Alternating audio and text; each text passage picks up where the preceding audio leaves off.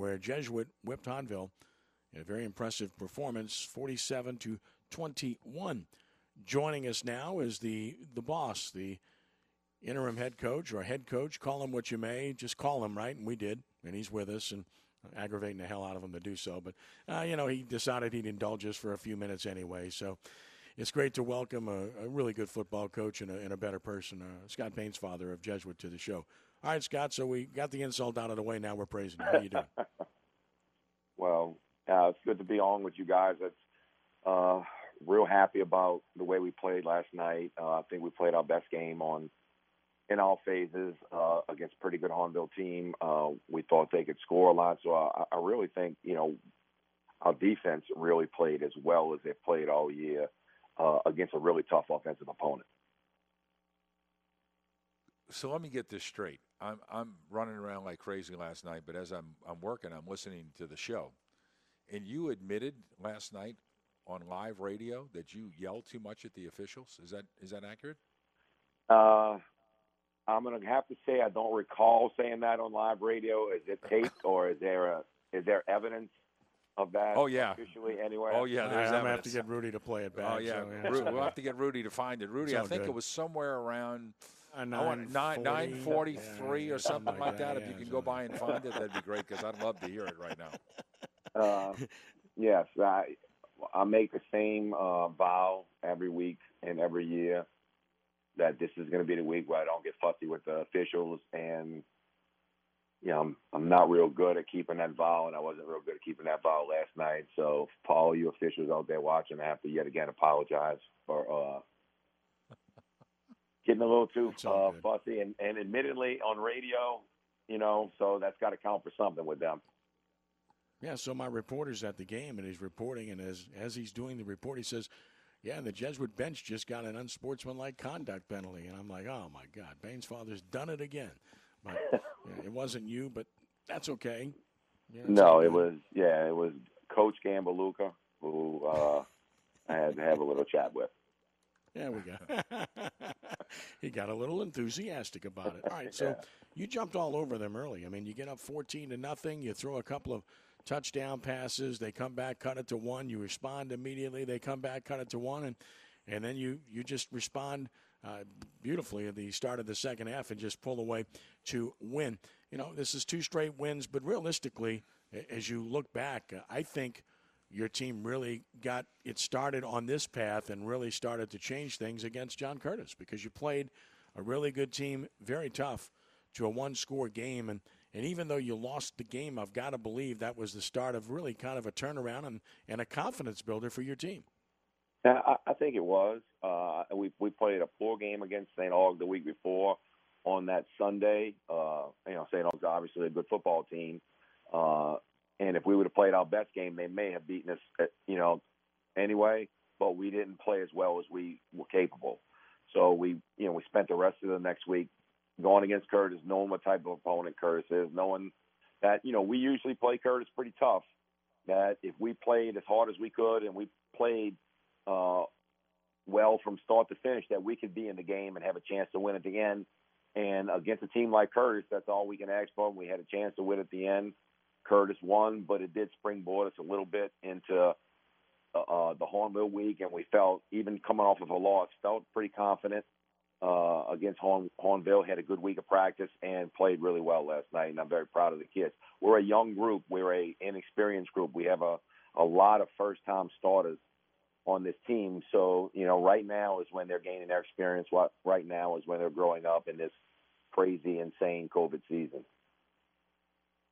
Scott Bainsfather with us. All right, Scott, so we don't see it that often, but how do you mesh 2 quarterbacks and have symmetry and have cohesiveness and consistency? It seems to me that that's not an easy thing to do, and yet you've been able to do that this year with Jake LaRiviere and Luke LaForge, and you frustrate the hell out of people like Ed and I because one's like 11, one's 14, and like who's in the game and everything else. You got to call a game and try to figure it out and so forth. But how have you been able to do that, and why has it been successful for you?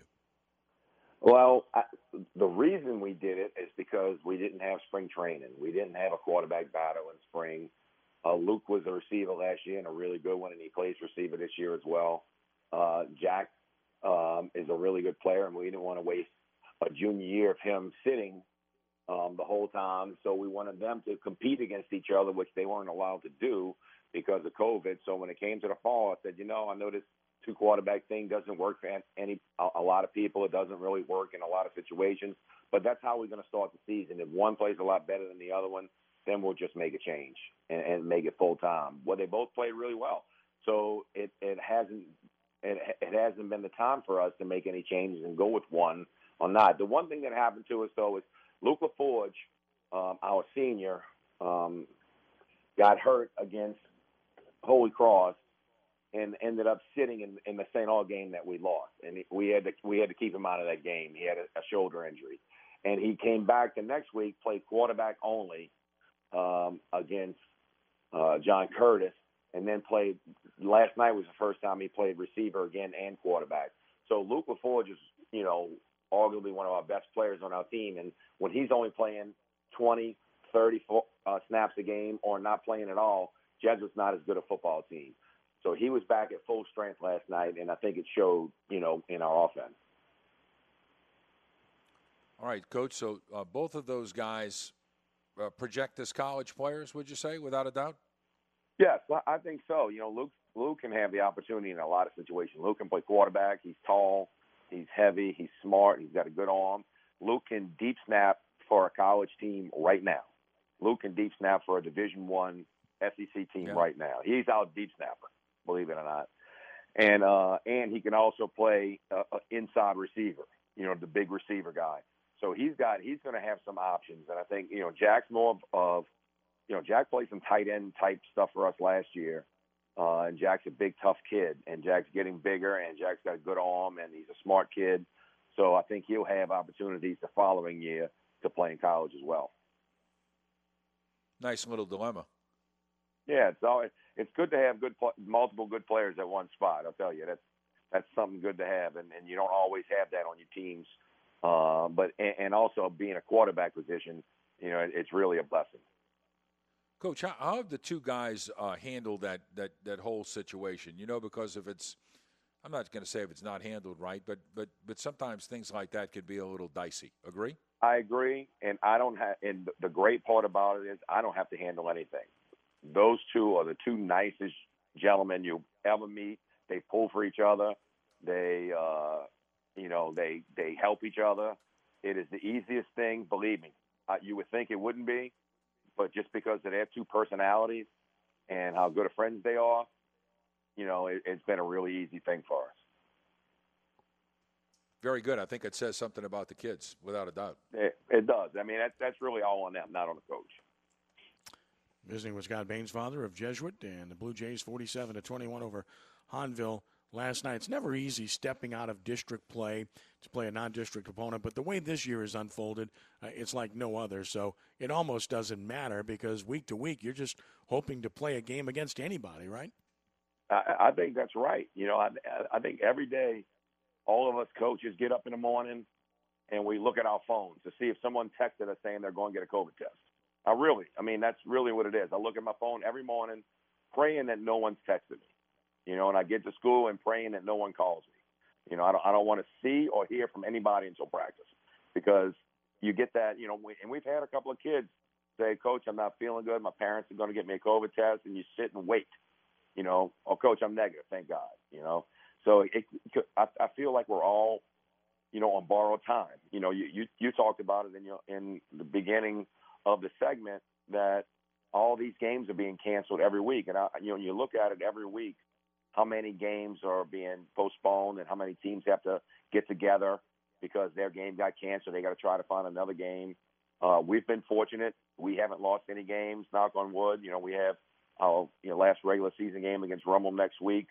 We'll be one of the fortunate teams to play all 8 games without any issues that weren't, well, of course, COVID-related or hurricane-related, in this season. It's been so crazy.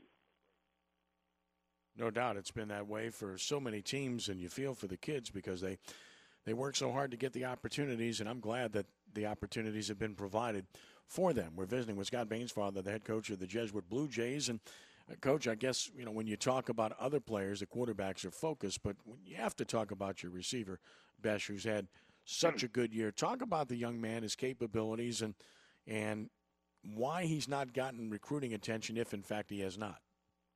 I mean, he's getting attention now. I think people are starting to pay attention to him. It's a little bit different for recruiting right now with COVID. They're not around as much. They're not in the office like they would be at this time on a normal year. And I think that for kids like Luke Besh, he needs a little bit more attention from them at this point that he's not getting, I think, due to COVID. But we're starting to get some calls. We're starting to make some calls about him. I really think, and I guess I'm biased about it, but I've been around a long time. I really think he can play at the, moderate Division I level. I really believe that. He was a good receiver last year. He has taken a step forward this year. He's gotten bigger. He's gotten faster. You watch him. He's got the numbers. And we throw to other receivers. We're not just a one-trick pony. We have 3-4 guys we throw to in every game. But Luke Besh has been dominant. And you don't really say that about receivers normally, in our league, that the receiver has been dominant. He's been dominant in his games. He is really good. He would be a really good college player for somebody. And I think he's one of the best players in our league right now. And you know what, Coach? To me, with his size, he becomes what, coaches place so much emphasis on the tight zone these days that, man, in the red zone, I just think the guy's a huge weapon, don't you? Yeah, and he's not, and he can make being a big weapon and a guy that can go up and catch balls over kids, which he did last night. He was covered. Jack Riviere took a shot at him anyway because we feel confident in him. The corner had him pretty good. Luke went right up over the top of him and caught it, battled for it, and came down with it. Those are the types of plays that I believe the colleges want. They don't want guys that are just going to, catch the ones that are easy. I think they want guys that are going to catch the tough balls, and I think Luke Besh does that as well as anyone. Visiting with Scott Baines, father of Jesuit, and obviously your team playing well. You've won 2 straight now, and you get Rummel next Saturday morning, an unusual start time because it's the final week of the regular season, so you try to get the game in as early as possible. And, of course, you have the extra day's rest. They've got to play John Curtis tonight, so I know you're probably hoping they play about, 10 quarters or so or something like that? Yeah, if they wouldn't mind going into triple overtime, it would be fine with me. Somehow I have a sneaky suspicion you'll be paying attention to that game and watching it. I mean, you've seen John Curtis and you played him up close and personal. You've seen Rummel, and rumors of their demise were greatly exaggerated. They're still a good football team, and that figures to be a really good game. I mean, the matchup it's all. I mean, you look at what's happened with those two since John Curtis entered the league in 2015. Whoever wins this game has won that league. By and large, not by and large, it's happened that way. But when you look at the matchup, I don't know. I mean, Curtis has played really tough competition. Rummel played extremely well against St. Augustine last week, and they played Brother Martin and Calvary. Different types of teams, but that's what makes a good matchup. And I imagine you think you'll see a good game tonight, right? I think so. I think it'll be a pretty close game, just like it was last year. And that last year it came down to last plays of the game. Between those two. And, both really good last year. Both really good. I think the most impressive thing, a couple of impressive things that I've seen in our league this year. One is Brother Martin on offense. And 2 is the way Rummel has rebounded from losing a lot of guys last year. And then, they have one loss to a really good Brother Martin team. But they have been very impressive on both sides of the ball, returning from a state championship group that graduated a lot. That's been very impressive. Curtis is, you get what you get from them.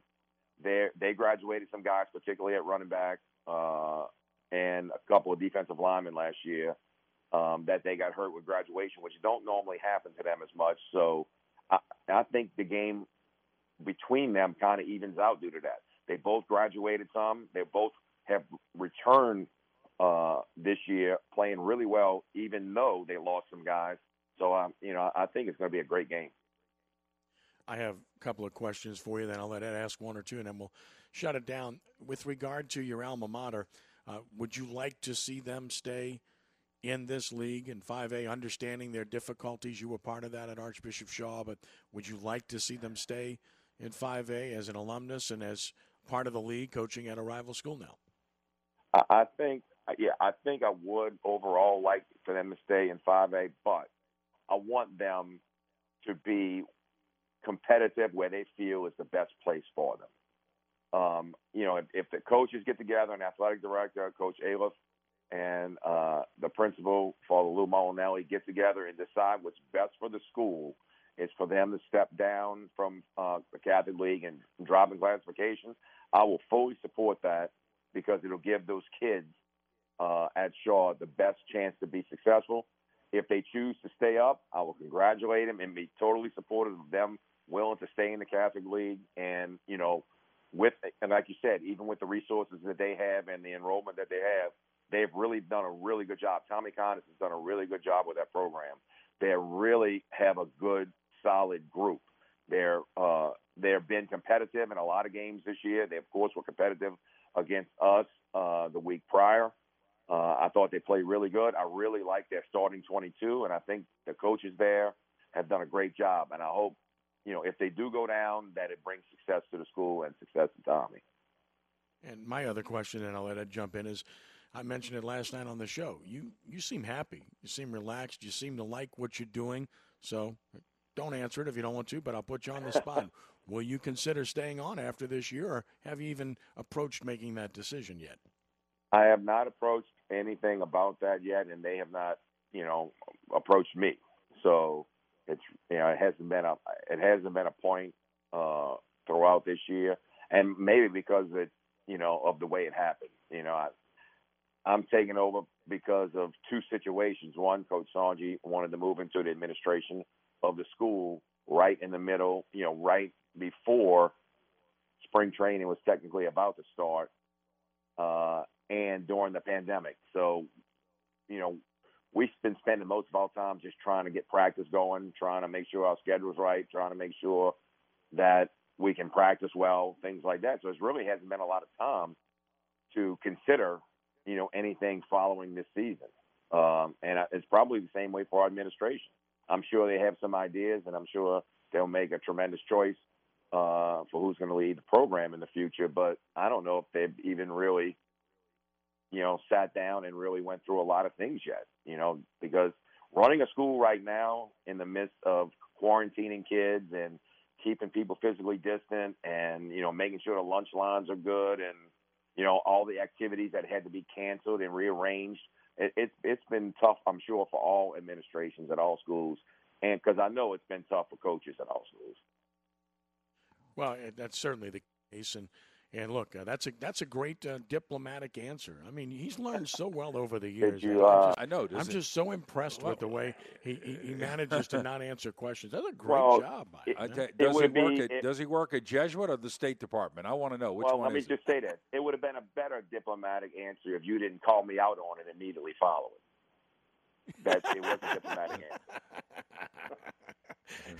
we can jest with this guy because we've known him forever and a day and have so much respect for what he does and the job he's doing at Jesuit right now, Ed. Yeah, and look, I think there's an advantage to coaching there as well because it's an outstanding school and you get quality kids, but also I think that the administration leaves you alone to do your job, and there's so many coaches that I hear differently from. When you have a situation like that, it's hard to get away from that. Would you agree, Scott? It's hard to get away from a school. It's hard to move away from a school where they just leave you alone and let you do your job. Oh no, believe me, that and I think that goes along with everybody in the school. Whatever you do, the administration feels confident in you. They let you do your job. No one interferes with anything that I've done in the past 6 or 7 months. Yes, it is. It is a great place to work. I've been blessed to be able to go to Jesuit after I left Shaw. Even not counting the honor it was for them to ask me to be the interim head coach, I've had a great 3 years plus now at Jesuit. And I'm getting a little older now, so this was a great place for me to end up in my 50s after I left Shaw, and they've been really, really great to me the entire time, not just this year, but the first 3 years as well. Well, I think the marriage is a good one, and I think that they've got a really good coach, and you've got a really good place, and your team's playing really well. That's a lot of really good stuff there. So It's all good. And, of course, you got to like that. Blue Jays have won 2 straight. They've got Rummel next Saturday morning at 11 a.m. We'll have that game right here on 106.1 FM. Look forward to that and seeing your team again. And in the meantime, you get a chance to relax for a day or so and watch the other guys beat each other up for a day and then start getting ready in earnest and looking forward not only to that game, but God willing to the playoffs and a chance to actually try to make a run and hoping and praying that you avoid 2 rematches, right? I mean, that's kind of where we're at, right? Honestly, that's what we do when we talk about power rankings. And since the select, non-select came out, you really, when you're talking about where your position is, you're trying to figure out a way to get somebody you haven't played. It's look, if we can get to this spot here, we'll end up playing this team who hadn't seen us yet. If we get this spot, then we're going to end up playing, Rummel again or Brother Martin again, and Lord knows neither one of us want that. We'd all rather play someone new. We'd all rather play someone who hadn't seen us. We all would rather play a different face. But, it is what it is now as far as the select, non-select. There are going to be some rematches. We had 2 last year in our 2 playoff games. We went Shaw and John Curtis in our 2 playoff games last year. So, it's sad to say that we're starting to get used to it. I agree. And we both feel the same way as you do. I think it's really unfortunate and really ridiculous. But that's another story. And there's nothing we can do about it except talk about it, Ed. No. Scott, one thing Coach and I talked about on the television program last night was the playoffs. Are you concerned that we're going to have – do you think we're going to have a full playoff, or do you think we're going to have a COVID chaos? Honestly, Ed, I'm actually, and I hate to say this, I'm leaning toward COVID chaos at this point because it seems to me that more games are getting canceled right now leading up. And I know there's varying reasons for it, but more games are getting canceled leading up to the playoffs. And if we get some sort of spike right in week 1, how does that affect, the overall playoff? I'm sure Eric Held and the boys are up in Baton Rouge, with smoke coming out of their ears trying to figure all this out. But I'm leaning towards it may be chaotic. Hopefully we get through. We're praying that we get through. But I hope it happens. But boy, it's starting to get rough out there right now as far as games being canceled. Well, and by the way, Ed, this guy's the ultimate trick play guy. He didn't have the highlight, but he had a wide receiver throw a touchdown pass to a quarterback right now. Is that right, Scott? Yeah. We did that last night. We've been having a play in for a couple of weeks. Hadn't really had the opportunity to throw it, so we did last night. And usually those things end up in disaster, but it actually worked last night.